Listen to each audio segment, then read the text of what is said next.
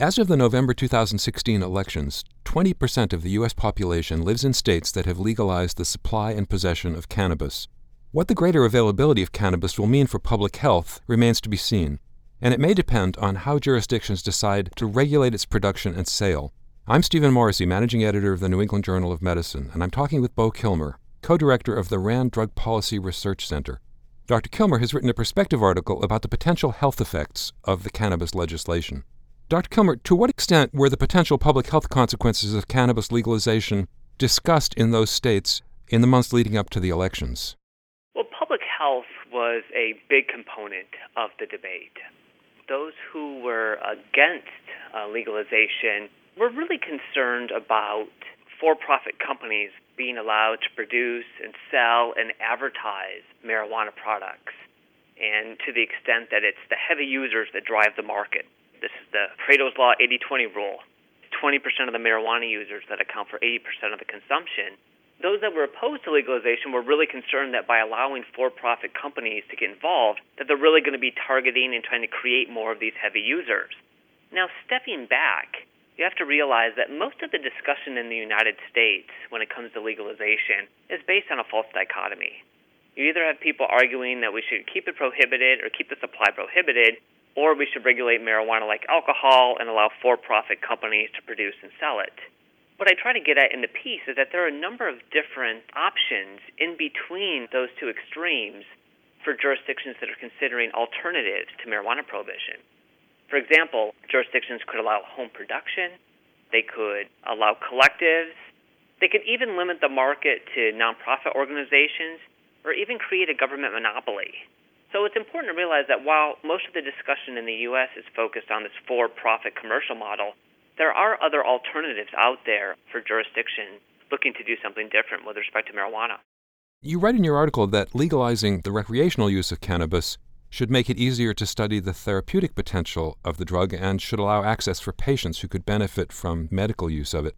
Are there any indications that that kind of research has been ramping up in recent months? Well, here it's important to make a distinction between legalization at the state level and legalization at the federal level.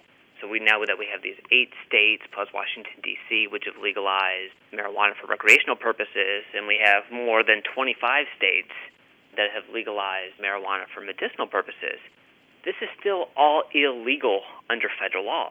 And in fact, after the voters passed the initiatives in Colorado and Washington in 2012, no one was quite sure what the federal government was going to do. And it wasn't until later in 2013 that the Department of Justice released a memo indicating that for the time being, they weren't going to block implementation efforts in states as long as they had strong enforcement and regulatory systems. Now that we have a new presidential administration, it's unclear whether or not they're going to follow the path of the Obama administration or try something else. In fact, the Trump administration has a number of options, ranging from attempting to crack down on the marijuana businesses all the way to potentially legalizing. They could also reschedule marijuana, and that could actually have some implications for medical research. Because right now, according to the Controlled Substances Act, marijuana is classified as a Schedule I drug, meaning that it has a high potential for abuse and no currently accepted medical use. And with the drug being Schedule I, you can do research on it, research with the substance, but there are a number of different kind of hurdles you have to overcome. If you were to change the schedule for marijuana, that could make it easier to do research on the substance. You also write in your article that there are some important risks associated with cannabis use. Psychotic symptoms, panic attacks, cannabis dependence. Has research identified any individual risk factors that might lead to those adverse effects? Well, a lot of the negative effects are linked with kind of frequent or heavy use. That said, especially for novice users who consume too much THC, sometimes those individuals end up having panic attacks, and a small proportion of them sometimes end up in the emergency room. There's some evidence that driving under the influence of alcohol is more dangerous than driving under the influence of cannabis, although driving under the influence of cannabis is still more dangerous than driving sober. But is the law enforcement community preparing for a possible increase in this driving under the influence of cannabis? Are there actually ways to assess cannabis-related impairment? You're right. The bulk of the research suggests that driving drunk is worse than driving stoned. But the bulk of the research also suggests that driving stoned is worse than driving sober. What the research also suggests is that those who are under the influence of both alcohol and marijuana really do increase their risk of getting into an accident compared to just using either one of the substances by themselves. And you're right, this is an important item that's discussed in legalization debates. And whereas with alcohol, we've got breathalyzers and the .08 threshold across the country, we don't have that for marijuana. And the issue is that THC and its metabolites can stay in the system for quite some time, so someone could test positive for marijuana but not necessarily be impaired. And so it does create some real difficulties for law enforcement. There isn't some objective test to be able to measure impairment. I think there are a number of companies that are now trying to develop that type of technology. I think there's a lot of money for the companies that can pull that off. But in the meantime, it's going to mean that jurisdictions are going to become probably more reliant on drug recognition experts. This is kind of a special training for police officers. There's also debate about whether or not there should be some threshold. So while there isn't a strong scientific basis for what the threshold should be for the amount of THC in the system, there are some states that have created thresholds.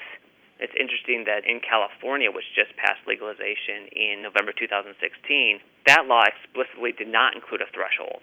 So I think there's going to be a lot more research being done on this in the near future. You spoke earlier about the fact that the states that have legalized cannabis have some important decisions to make in terms of things like how it'll be supplied, how it'll be priced. Are those kinds of decisions being made with the public health interest in mind? Well, a lot of those decisions were built into the initiatives. Realize the 8 states and plus Washington, D.C. that have legalized marijuana, they've done it all through the ballot initiative process. And in 8 of the states, those ballot initiatives not only removed the prohibition on marijuana, they also allowed for-profit companies to begin producing and selling marijuana. It's interesting that in 2014, the voters in Washington, D.C., when they voted to legalize, they did something a bit different in that they removed the prohibition, but they only legalized home production and gifting. So you could kind of give it away. But in Washington, D.C., you can't just walk into a store and be able to purchase marijuana products. So for the 8 states, we've got Colorado and Washington and Oregon and Alaska that had already legalized before 2016. And then in 2016, you had California, Massachusetts, Maine, and Nevada. They're already developing these kind of for-profit commercial systems. But as I said earlier, that's just one option. I think one place to pay attention to is Vermont. So Vermont right now is having discussions about legalization, and Vermont could actually be the first state in the U.S. to do this through the regular legislative process, as opposed to doing this through a ballot initiative. And currently they're having discussions right now about legalizing, but more along the lines of what's being done in Washington, D.C., where you could grow at home and potentially give it away, but you wouldn't necessarily have the stores that you see in Oregon and Colorado and Washington, and that will soon come online in California in 2018. Finally, what can states that are rolling out the legalization of recreational cannabis learn from our experiences with alcohol and tobacco about things like preventing young people from abusing them, other potential public health problems associated with them? Well, if you're a jurisdiction and you're going to allow retail sales, there's a lot of literature that's looked at regulations with respect to alcohol and tobacco in terms of the hours that the stores can be open, what's allowed with respect to advertising kind of within stores, age limitations. So there's actually a lot that can be learned from alcohol and tobacco. Thank you, Dr. Kilmer.